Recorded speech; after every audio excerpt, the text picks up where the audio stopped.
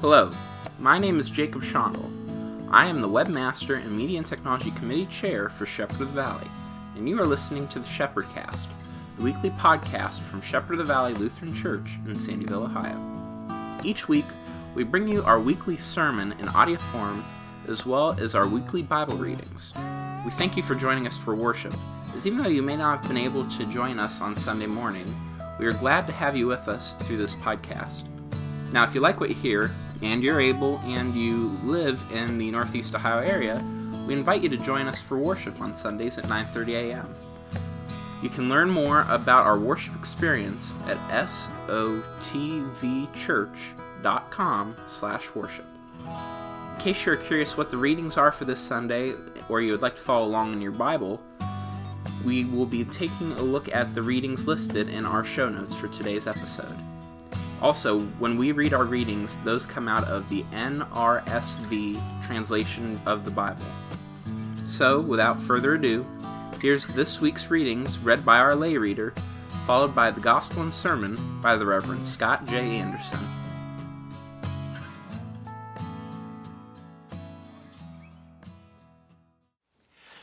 Good morning. Good morning. Our first lesson is taken from the book of Jeremiah, 31st chapter, beginning 31st and 34th verse. The days are surely coming, says the Lord, when I will make a new covenant with the house of Israel and the house of Judah. It will not be like the covenant that I made with their ancestors when I took them by the hand to bring them out of the land of Egypt, a covenant that they broke, though I was their husband, says the Lord. But this is the covenant that I will make with the house of Israel for those days, says the Lord. I will put my law within them, and I will write it on their hearts. And I will be their God, and they shall be my people. No longer shall they teach one another, or say to each other, Know the Lord. For they shall all know it for me, from the least of them to the greatest, says the Lord. For I will forgive their iniquity, and remember their sin no more. The word of the Lord. Thanks be to God. Let us read responsively Psalm 46. God is our refuge and strength, a very present help in trouble. Therefore we will not fear, though the earth be moved, and though the mountains shake in the depths of the sea. Though its waters rage and foam, and though the mountains tremble with its tumult. There is a river whose streams make glad the city of God, the holy habitation of the Most High. God is in the midst of the city, it shall not be shaken. God shall help it at the break of day. The nations rage, and the kingdoms shake. God speaks, and the earth melts away. The Lord of hosts is with us. The God of Jacob is our stronghold. Come now, regard the works of the Lord, what desolations God has brought upon the earth. Behold the one who makes war to cease in all the world, who breaks the bow and shatters the spear and burns the shields with fire. Be still then, and know that I am God. I will be exalted among the nations. I will be exalted in the earth. The Lord of hosts is with us. The God of Jacob is our stronghold. Second lesson is taken from the book of Romans, 3rd chapter, verses 19 through 28.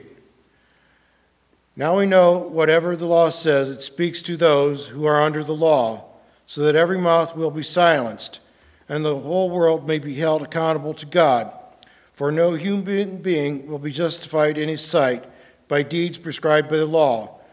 For through the law comes the knowledge of sin. But now, apart from the law, the righteousness of God has been disclosed, and is attested by the law and the prophets, the righteousness of God through faith in Jesus Christ for all who believe. For there is no distinction, since all have sinned and fall short of the glory of God. They are now justified by his grace as a gift through the redemption that is in Christ Jesus, whom God put forward as a sacrifice of his atonement by his blood, effective through faith. He did this to show his righteousness because in his divine forbearance he had passed over the sins previously committed. It was to prove at the present time that he himself is righteous and that he justifies the one who has faith in Jesus. Then what becomes of boasting is excluded. By what law? By that of works? No, but by the law of faith. For we hold that person is justified by faith apart from works prescribed by the law. The word of the Lord. Thanks be to God.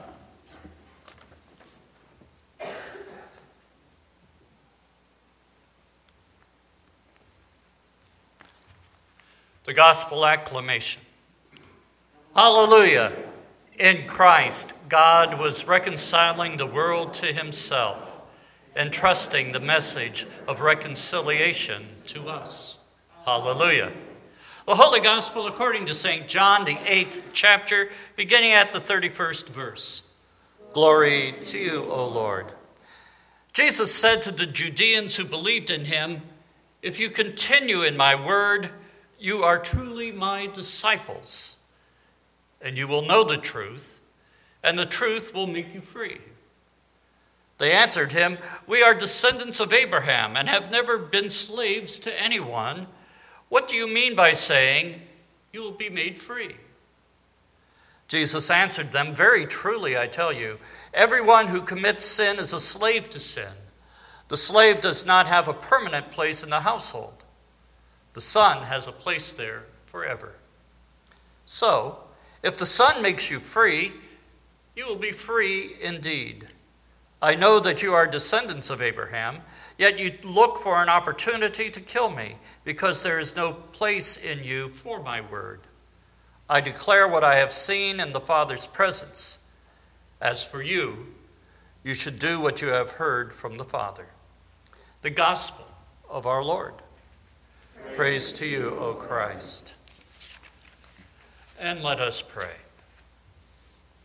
Gracious and wonderful God, we love you and praise you and give you thanks. We thank you, dear Lord, for Martin Luther, for the insights that you gave him and inspired him through your Holy Spirit to help us to see the grace that you bestow upon us, especially through the cross of Christ. We ask, dear Lord, to help us in our daily lives to be instruments of your grace in what we say and do. We ask, dear Lord, to trust in you during these very uncertain times, that in Christ alone we put our trust. We ask that you send your Holy Spirit upon me, that I preach your word truthfully and faithfully. And this we pray in Jesus' name. Amen. Well, and apologies to Jeff Foxworthy on this Reformation Sunday. You might be a Lutheran if you serve Jell-O only in the proper liturgical color. You may be Lutheran if you're watching Star Wars on the DVD, and when they say, "May the Force be with you," you reply, "and also with you." You might be Lutheran if you feel guilty about not feeling guilty. You may be Lutheran when you pray, "Come, Lord Jesus," and you can say it in one breath. You might be Lutheran if you believe that there's an 11th commandment that states, if it's never been done that way before, don't do it. You may be Lutheran if your Baptist friends think you're Catholic and your Catholic friends think you're Lutheran, or Baptist, I should say. You might be Lutheran if you sing stand up for Jesus," while sitting down. When you are agreeing with someone, you might be Lutheran. Instead of saying, "Yes, I agree," you say, "This is most certainly true." Today is a day of celebration, a day in which we reflect on the impact of what Luther had through the inspiration of the Holy Spirit in understanding our relationship with God. One of my favorite praise hymns that has been written recently reflects the message of the Reformation. And that title is In Christ Alone by Keith and Kristen Getty. And we will hear and see that music video after the sermon. The title of this beautiful and moving hymn seems to say it all, especially today. St. Paul says it with different words in his letter to the Romans, that we need Christ alone because we cannot do it alone. For there is no distinction, since all have sinned and fall short of the glory of God.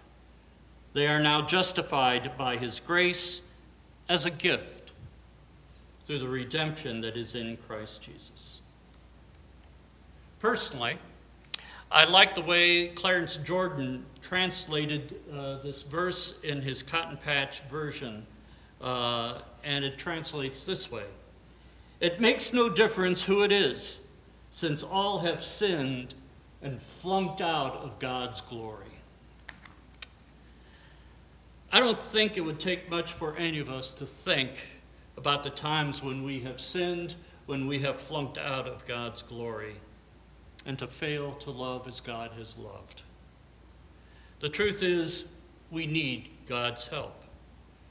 We cannot do it alone. We need God's grace.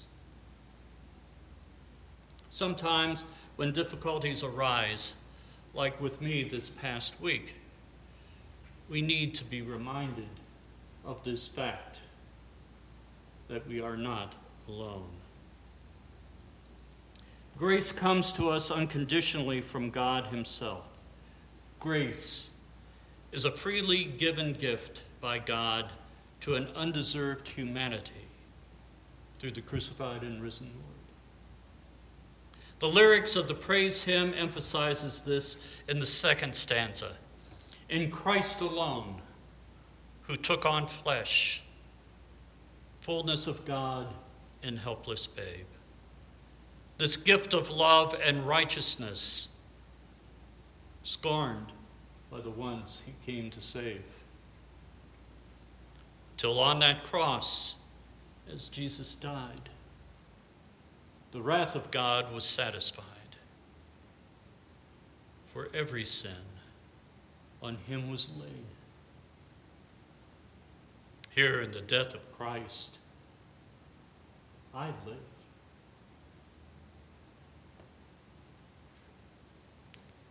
Good news. We do not receive what we deserve, that is punishment for our sins. Rather, we receive what we truly need, God's grace. And we can receive that wonderful gift right here in church, in God's word and sacrament. For a Lutheran, or any Christian for that matter, there is no separation of faith and daily living. The good news is that because of the cross of Christ, God's grace is greater and more powerful than any of our sins. Martin Luther, during his grinding sense of being lost, what was called the Anfechtung, recognized his need for Christ alone and not on his own works. As a monk, Luther would be in the confessional several times a day trying to placate God for the sins that Luther committed. Luther would have martyred himself with vigils, praying, and other related works of penance. For Martin Luther, there was more sin than with which he knew what to do and how to deal with, until Luther encountered the meaning of God's grace in his tower experience. Luther later proclaimed his need for Jesus in his small catechism. I believe that Jesus Christ has redeemed me, a lost and condemned human being. He has purchased and freed me from all sins, from death, and from the power of the devil, with his holy, precious blood, and with his innocent suffering and death. Bottom line, we are not saved by anything that we do, but rather by God's grace through the death and resurrection of Jesus Christ. indeed in Christ alone. The third stanza of the praise hymn reminds me of this grace given to us as a gift at the cross and empty grave. There in the ground his body lay, light of the world, by darkness slain. Then bursting forth in glorious day, up from the grave he rose again. And as he stands in victory, sin's curse has lost its grip on me. After posing his 95 theses on the church door in Wittenberg, Luther entered into a series of debates regarding his radical ideas on grace. Well, Luther thought they were debates. They were actually times and places intended for Luther to recant his words. These debates eventually led to the Diet of Worms, where Luther was asked to recant once more. Instead, Martin Luther made this bold pronouncement: "Unless I am convinced by Scripture and plain reason, my conscience is captive to the Word of God. I cannot and will not recant anything, for to go against conscience is neither right nor safe. Here I stand. I can do no other. God help me. Amen." Again, the words from the praise hymn reflects the passion that Luther had in steadfastly following God's word and the conviction of the revelation of God's grace in his debates. No power of hell, no scheme of man can ever pluck me from his hand till he returns or calls me home. Here, in the power of Christ, I'll stand. As Christians, we too need to make a stand by living in God's grace, reflecting that grace in what we say and do. One of my favorite professors at seminary, Paul Harms, shared two of his insights regarding God's grace for us. First, it may be more blessed to give than to receive, but sometimes it's harder to receive. God's gift of grace is freely given to us. We cannot earn it, no matter how hard we try to earn it. Yet we still struggle in just simply receiving this gift offered to us. In Christ alone, you see, we receive this gift gladly. Paul Harms also wisely observed, we are given this grace of God only for us to give it all away. Through our words and actions, we give God's grace away to anyone. This gift is not selective. We gather here today on this Reformation Sunday to receive God's grace in order for each and every one of us gathered here today to give that grace away as we leave this place, only to be filled up again next Sunday in order to give it all away again. May we leave this place knowing and living that it is truly in Christ alone. And all God's children say. You have just heard a very special sermon from Shepherd of the Valley Lutheran Church. We thank you for listening to the Shepherd Cast this week. If you like what you heard, and you are able and you live in the Northeast Ohio area, we would like to invite you to join us for worship on Sundays. Our services are Sunday mornings at 9:30 a.m. You can learn more about the worship environment at our church by visiting sotvchurch.com/worship. While you are there, you will also see the precautions which we are taking on account of the COVID-19 pandemic in order to worship safely. As I say every week, we are a church in service. If you wish to support this podcast, we hope you will support us by supporting our church's ministry. For more information on how you can do that, please visit sotvchurch.com/support. Of course, you can keep up with us online at our church website, sotvchurch.com, and you can follow us on Facebook, Twitter, and Instagram at SOTV Sandyville. We'll be back next week with another episode of the Shepherd Cast, so please tune in then. Till then, we thank you for listening, and God bless.